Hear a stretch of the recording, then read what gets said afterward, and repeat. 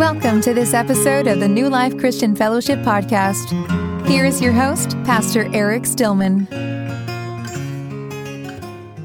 So, I am beginning a new sermon series today called Strength and Weakness. It's going to be a journey through the New Testament book of 2 Corinthians, the letter that Paul wrote to the church in Corinth.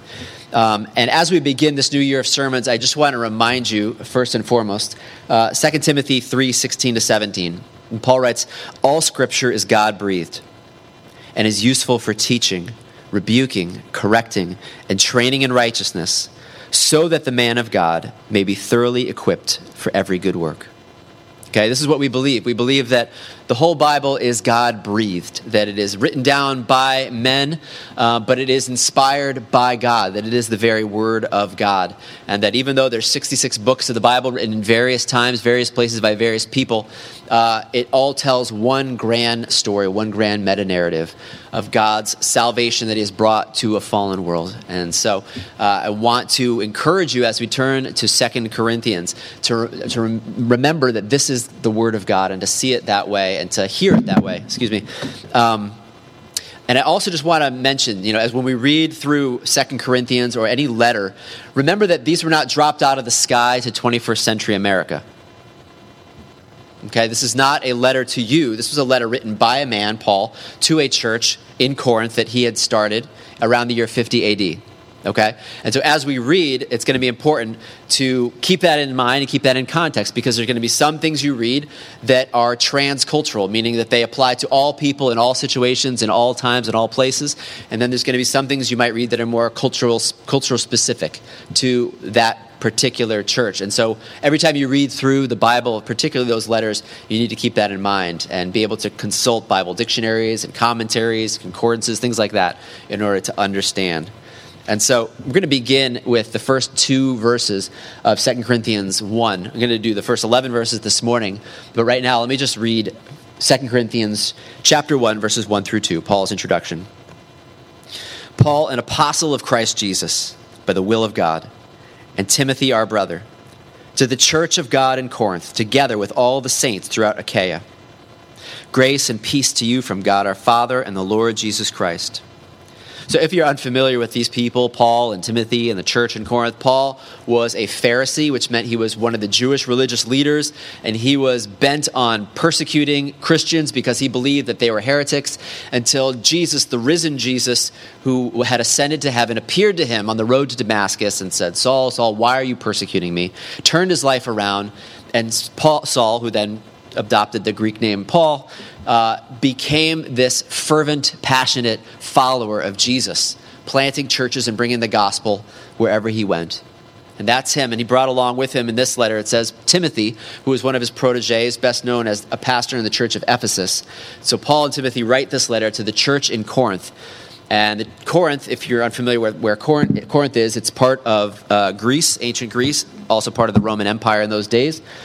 It was this land bridge between Peloponnesus and mainland Greece. And so it was a great position, a lot of traders, a lot of people come in, going. It was a very wealthy city. And Paul had started a church there around the year 50 AD. And last year we went through 1 Corinthians around this time. And so if you didn't read that, you can go back on our website, listen to those sermons. And this is another letter that he wrote to the church. He always writes these letters, it seems, because there's issues arising that he needs to address. And this is no different. It seems like what seems to be happening that he's going to be addressing is that there's some religious teachers who have come and they're discrediting Paul. They're throwing shade on his ministry, basically telling everyone that Paul is not much of a teacher and that they should be instead following them. And Paul is writing to address some of these issues that have arisen. Now, one of the reasons that this matters, one of the reasons this comes up, is that Paul is suffering a lot. If you're familiar with his ministry at all, you know that he went through all kinds of suffering. And remember that Corinth was a very wealthy city. And so these other apostles, these other super apostles, as Paul calls them, are coming in and saying, "Look at Paul, look at his life, look how much he's suffering. You really think that he's blessed by God? Look at us. We don't suffer. We're rich, we're wealthy, we're all of these things." And so they're starting to doubt the authenticity of Paul's ministry. Remember that God had told Paul up front that he was going to suffer a lot. This is in the beginning when he was just converted. The Lord said to Ananias, "Go, this man, Paul, is my chosen instrument to carry my name before the Gentiles," that's the non-Jewish people, "and their kings and before the people of Israel. I will show him how much he must suffer for my name." So they are doubting Paul's authenticity because of all the suffering he's gone through. They're saying, well, if someone's following God, shouldn't they be experiencing health and wealth and all kinds of great blessings? And here's this Paul who's suffering. Maybe he's not really a man of God. So as a result, when we go through 2 Corinthians, you're going to find that it talks about suffering a lot and the relationship of suffering to the Christian. So let me continue. Let's read 2 Corinthians chapter 1, verses 3 through 11. "Praise be to the God and Father of our Lord Jesus Christ, the Father of compassion and the God of all comfort, who comforts us in all our troubles, so that we can comfort those in any trouble with the comfort we ourselves have received from God. For just as the sufferings of Christ flow over into our lives, so also through Christ our comfort overflows. If we are distressed, it is for your comfort and salvation.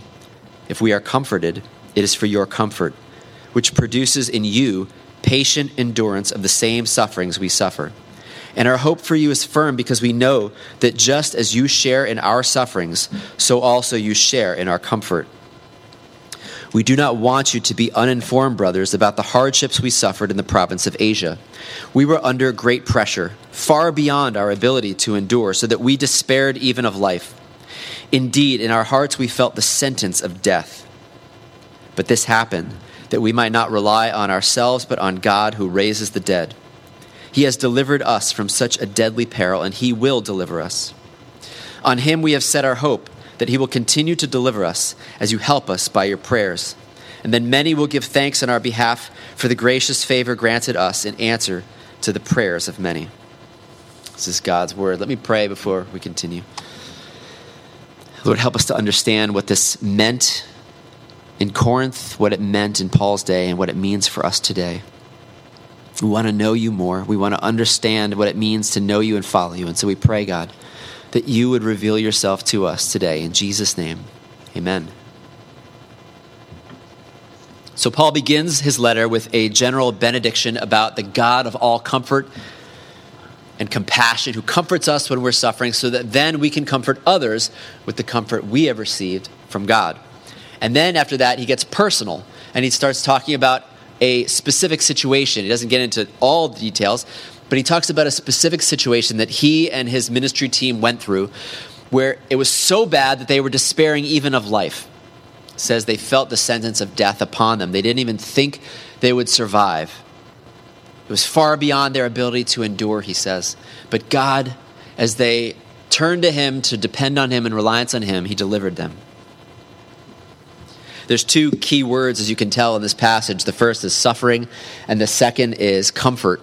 He talks about how the sufferings of Christ overflow into their lives, and then how the comfort of Christ overflows into their lives and through them to others. The suffering, again, as I mentioned in the beginning, it's important because there are these people who Paul calls later in the letter the super apostles. He's saying this in joking fashion, sarcastically, that there's these super apostles who have come in who are much more impressive than Paul. They're probably wealthy, they're better looking than Paul probably, and their lives just seem like they've got it all together. And they're convincing the Corinthians that, hey, you follow God, it's going to be health and wealth and all of this stuff. And they're throwing shade on Paul's ministry. But Paul says, no, if we're following Jesus, who suffered and died for us, it's going to involve suffering. It's going to involve hardship. It's going to involve spiritual warfare. It's going to involve laying down and sacrificing our lives for others as he laid down and sacrificed his life for us. So can I just encourage and tell you that if anyone tries to teach you a version of Christianity that is all about health and wealth, that if you follow God, then everything is going to be, great and healthy and wealthy and all of that, they're lying to you. It's not in line with the life of Jesus or teaching of Jesus. It's not in line with the life and teaching of Paul. It's not in line with the rest of the Bible. Okay? Just like Corinth was a wealthy city, and so they were drawn to messages of health and wealth, in many ways, America is a wealthy country, and Christians and people in general are drawn to messages of health and wealth. They want a God who promises them health and wealth and blessing upon blessing. That's what their itching ears want to hear, and they will gather around themselves teachers who teach those things. Do not be fooled by that. Do not be fooled. That is not the message of the Bible. It's not the message of the gospel. This world is not a country club. It's a battle. It's a war zone. It's not going to be, health and wealth and everything easy. The second key word that comes up here is not just suffering, but comfort. Comfort. It's the Greek word paraklesis. Maybe you've heard that before. And I think it's important just to get into the definition of this one, because I think when I hear the word comfort, I think of someone saying like, they're there. It's going to be okay. And comforting someone in their suffering. But that's not the full range of what comfort means biblically. Let me read what David Garland writes in his commentary on 2 Corinthians. Comfort is not a tranquilizing dose of grace to dull the pain, but a stiffening agent that fortifies one in heart, mind, and soul. God's comfort strengthens weakness and sustains sagging spirits so that one can face the troubles of life with unbending resolve and unending assurance. God may not always remove the afflictions that come our way, but God always comforts by giving the fortitude to face them. Does that make sense? So instead of seeing comfort as like God saying, oh, it's going to be okay, see it as encouragement and strength, that's what God's comfort is. Encourage and strengthen you to face whatever trials come your way. Because there is not a promise that he's always going to remove the hardships and remove the trials, but he does promise to give you encouragement and strength to face the trials with supernatural power. And that's what Paul wants to communicate to them. That he is the God of all compassion and comfort, that he will strengthen and encourage you for whatever trial comes your way. And this morning, I want to do the same for you. Okay, my prayer is that God, through his word and through my words, will encourage and strengthen you for whatever trials you are currently enduring and for whatever trials might come your way. So he brings us his comfort, Paul says, through the sufferings of Christ that overflow into our lives. And I want to just talk about the gospel and how the sufferings of Christ in particular bring us comfort in times of trial. And there's 4 ways in particular I want to highlight. The first is this, that you are not alone. The gospel message of Jesus Christ's death for our sins. The first way that brings us comfort in trials is that we know that we are not alone. Do you understand that? Whatever it is you are going through, whatever it is you might go through, you are not alone. You are not going through it alone. This life is so hard in so many ways as you face loss, as you face the trials and temptations, but God has not left you alone. But he came and he suffered alongside us. He did not stay up in heaven letting us suffer, but he came down, taking bodily form in the person of Jesus. Not just sending us a map or a manual on how to handle suffering, but coming down and walking through this world, entering into our suffering. Think about this prophecy in Isaiah chapter 53 about the Messiah, Jesus. He grew up before him like a tender shoot and like a root out of dry ground. He had no beauty or majesty to attract us to him, nothing in his appearance that we should desire him. He was despised and rejected by men, a man of sorrows and familiar with suffering. Like one from whom men hide their faces, he was despised, and we esteemed him not. Surely he took up our infirmities and carried our sorrows.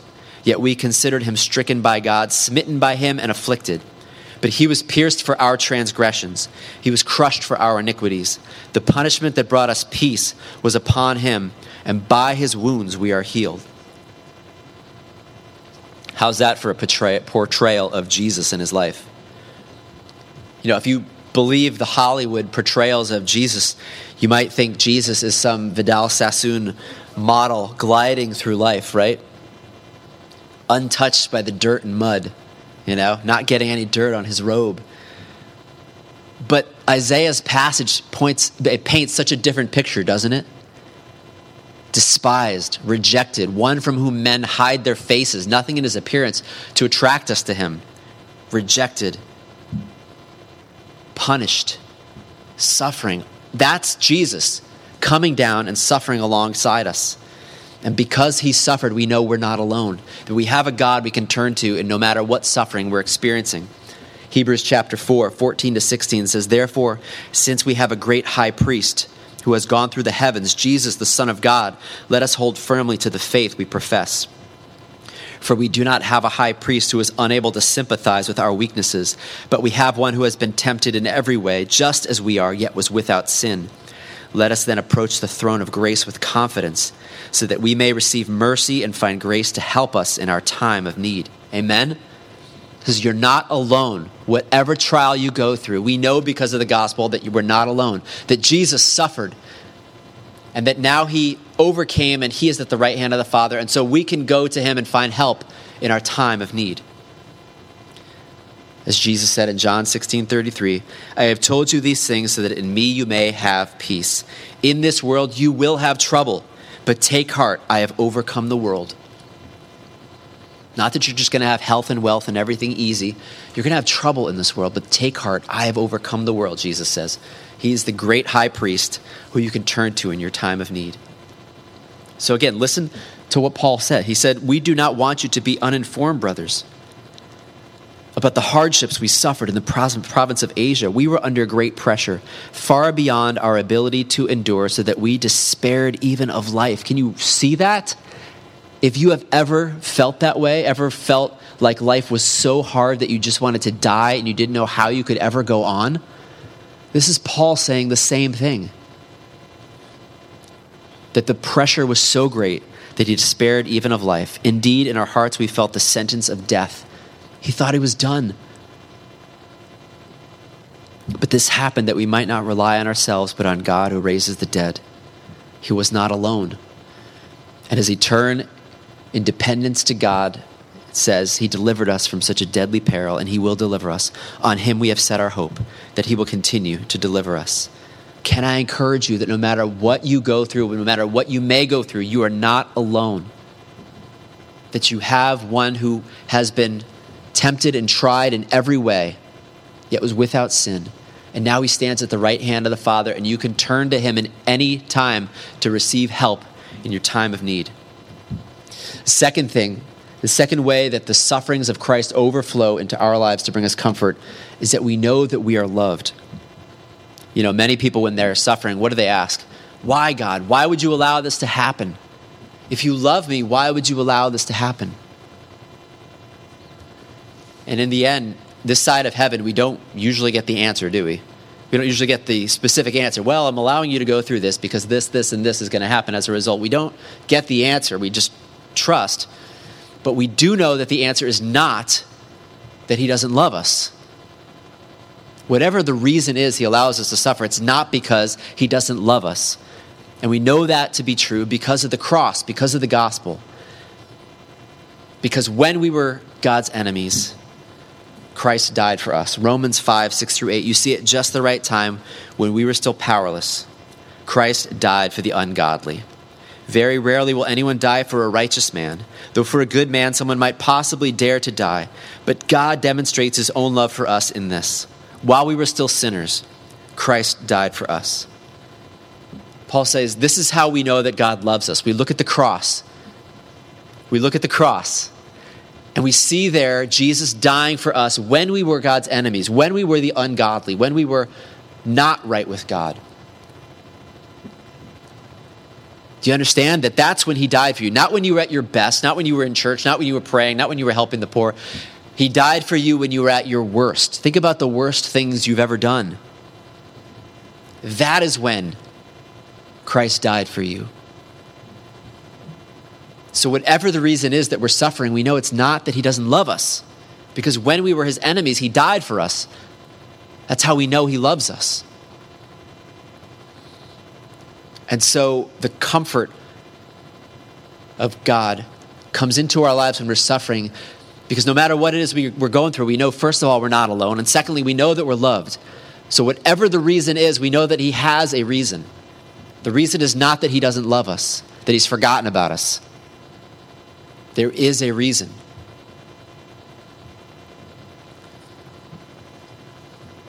third thing that is very similar to the second and builds off of that is this.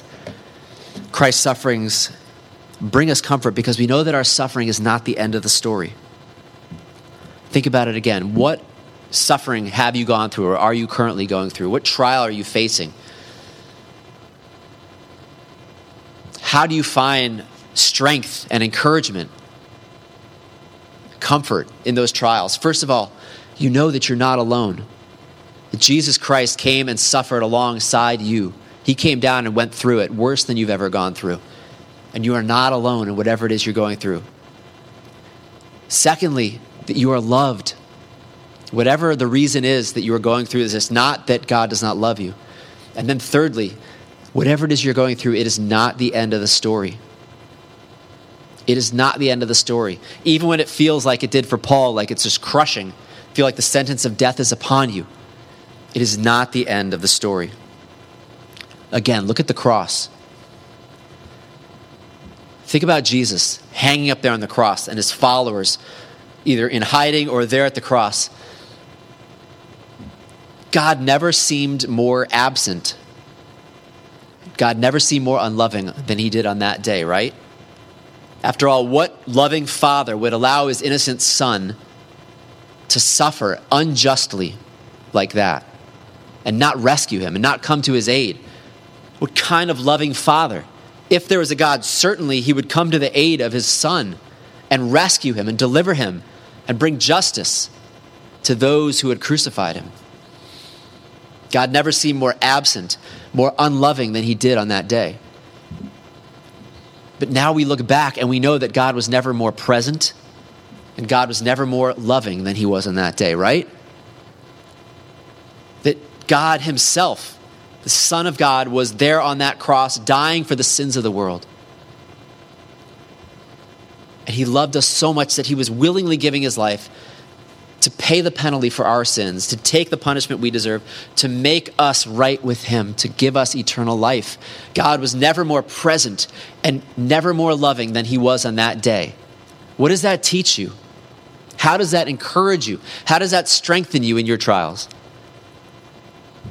It encourages me because I know that even when I can't see God, even when I don't understand what he's up to, even when I feel like he's absent, when I don't understand how a loving God could allow this to happen, I can look to the cross. And I can remind myself that at the cross, God never seemed more absent and loving than he did on that day, but God was never more present and never more loving than he was on that day as he allowed his son to die.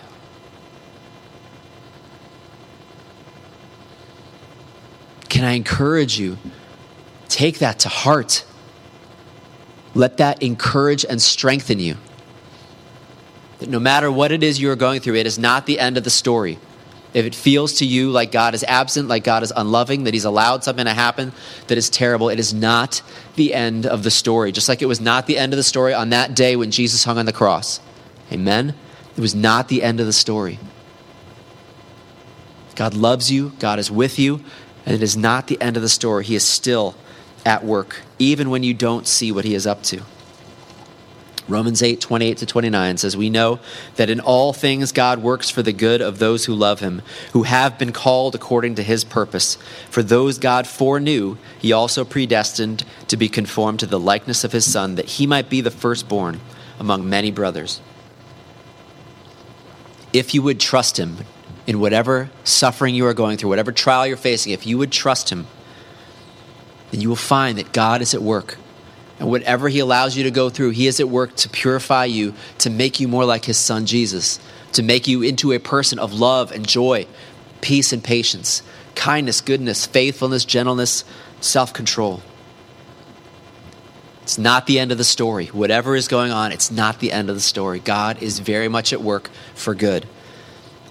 And one day, he will put a final end to evil and suffering. Amen? Again, he will put a final end. It's not the end of the story for you or for this world. One day, he will put a final end to evil and suffering. Remember Revelation 21, 3-4. "I heard a loud voice from the throne saying, 'Now the dwelling of God is with men, and he will live with them. They will be his people, and God himself will be with them and be their God. He will wipe every tear from their eyes. There will be no more death or mourning or crying or pain, for the old order of things has passed away. So again, Paul is telling them, praise be to the God of all compassion and comfort, who comforts us in our suffering. How does he comfort you in your suffering? How does he encourage and strengthen you in your suffering? As you look at the cross, as you look at the gospel, you know, first of all, that you are never alone, that you have a God who has walked the road ahead of you, has suffered what you are suffering. You have a God who loves you, that even if you don't understand why he would allow what he's allowing, you know the reason is not that he doesn't love you, because he's proved that on the cross. And thirdly, you know it's not the end of the story. And he can strengthen you and encourage you to endure and persevere, because you know it's not the end of the story. You know that he's always working things together for good. And you know that one day he'll put a final end to all suffering and evil. The last thing is this.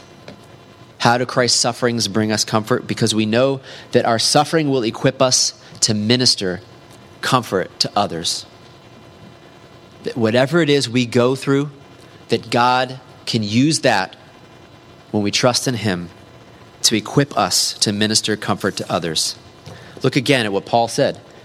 He says, if we are distressed, that highlighted area there, if we are distressed, it is for your comfort and salvation. If we are comforted, it is for your comfort, which produces in you patient endurance of the same sufferings that we suffer. Your suffering is not meaningless. Whatever it is you're going through, it is not meaningless. First of all, as he said, it allowed Paul, he says, to trust in God, to rely upon him, to not depend upon himself. But secondly, he says, it equipped him to minister to the Corinthians in a way that he couldn't have if he had not gone through that suffering, if life was always easy.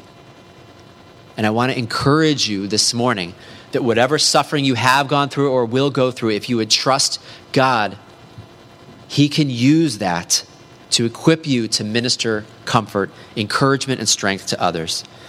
Think about Paul in Philippians chapter 1. He says, I eagerly expect and hope that I will in no way be ashamed, but I will have sufficient courage so that now as always Christ will be exalted in my body, whether by life or by death. For to me to live is Christ and to die is gain. If I am to go on living in the body, this will mean fruitful labor for me. Yet what shall I choose? I do not know. I am torn between the two. I desire to depart and be with Christ, which is better by far. But it is more necessary for you that I remain in the body. Convinced of this, I know that I will remain and I will continue with all of you for your progress and joy in the faith, so that through my being with you again, your joy in Christ Jesus will overflow on account of me. You hear what Paul is saying there? He's saying, life is so hard. He suffered so much in his life. He's like, I would rather die and be with Christ. That's better by far. To be done with this world, to be done with the suffering and evil of this world, and to be with God forever. I would rather that happen. But as long as I'm here, I'm going to allow him to use that suffering so that I might minister to you, he says to the Philippian church, to bring you encouragement and strength and comfort. As long as I'm here, it's going to be fruitful labor for me. I'm going to keep working, keep serving, keep loving. Your suffering is not meaningless. And one of the reasons it's not meaningless is that if you trust in God, he will use whatever it is you have gone through, whatever it is you are experiencing, to equip you to minister to others in a way that you couldn't if you just lived the easy life of health and wealth. Nowhere has this been put more beautifully than by Charles Spurgeon, 19th century London preacher, in his book, The Soul Winner. I try to bring this quote out once a year because it's one of my favorites. It says this: some years ago, I was the subject of fearful depression of spirit. Certain troublous events had happened to me. I was also unwell, and my heart sank within me. Out of the depths I was forced to cry unto the Lord. Just before I went away to Mentone for rest, I suffered greatly in body, but far more in soul, for my spirit was overwhelmed. Under this pressure, I preached a sermon from the words, my God, why hast thou forsaken me? I was as much qualified to preach from that text as ever I expect to be. Indeed, I hope that few of my brethren could have entered so deeply into those heartbreaking words. I felt to the full of my measure the horror of a soul forsaken by God. Now that was not a desirable experience. I tremble at the bare idea of passing again through that eclipse of soul. I pray that I may never suffer in that fashion again, unless the same result should hang upon it. That night after the sermon, there came into the vestry a man who was as nearly insane as he could be to be out of an asylum. His eyes seemed ready to start from his head, and he said that he should utterly have despaired if he had not heard that discourse, which had made him feel that there was one man alive who understood his feelings and could describe his experience. I talked with him, and I tried to encourage him, and I asked him to come again on the Monday night when I should have a little more time to talk with him. I saw the brother again, and I told him that I thought he was a hopeful patient, and I was glad that the word had been so suited to his case. Apparently, he put aside the comfort which I presented for his acceptance, and yet I had the consciousness upon me that the precious truth which he had heard was at work upon his mind, and that the storm of his soul would soon subside into a deep calm. And now hear the sequel. Last night, of all the times in the year when, strange to say, I was preaching from the words, "The Almighty hath vexed my soul," after the service in walked this self-same brother who had called on me 5 years before. This time he looked as different as noonday from midnight or as life from death. I said to him, "I am glad to see you, for I have often thought about you and wondered whether you were brought into perfect peace. I told you that I went to Mentone, and my patient also went into the country, so that we had not met for 5 years.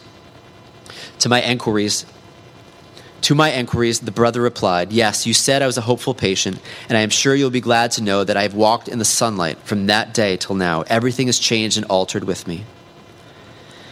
Dear friends, as soon as I saw my poor despairing patient the first time, I blessed God that my fearful experience had prepared me to sympathize with him and guide him.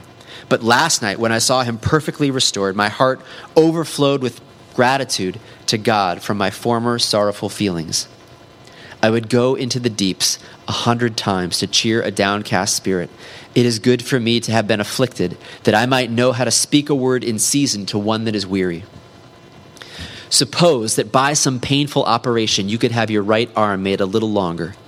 I do not suppose you would care to undergo the operation, but if you foresaw that by undergoing the pain you would be enabled to reach and save drowning men who else would sink before your eyes, I think you would willingly bear the agony and pay a heavy fee to the surgeon to be thus qualified for the rescue of your fellows.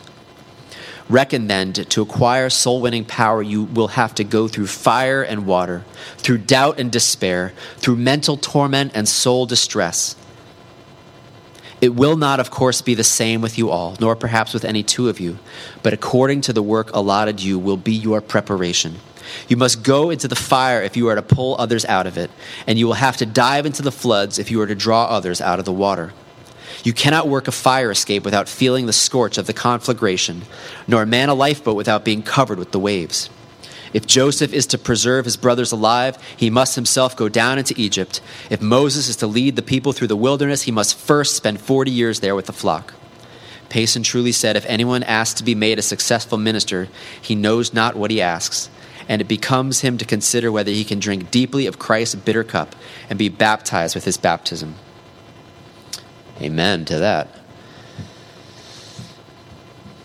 Again, I tell you that there are teachers out there today, just as there were in Corinth, who are trying to convince you that if you follow God, it's going to be health, wealth, and blessing from here on out. I mean, it's New Year's, and so this is the time of year when you have all kinds of false prophets out there talking about increase and breakthrough and promotion and all those words that get us saying, yes, right? That's what I want. Positive, positive, positive, positive. But that's just not the gospel, and that's just not the words of Jesus. That's not the words of Paul. This is the truth, that this world is a battle, that God has called you to enter in to the ministry of reconciliation, to bring others back to him, and that is going to mean suffering.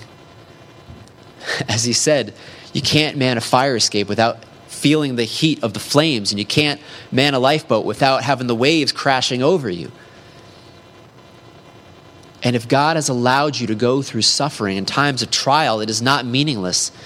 If you would trust in him and submit your suffering to him, that he will use that to equip you to minister to others in a way that you could not if life was all health and wealth.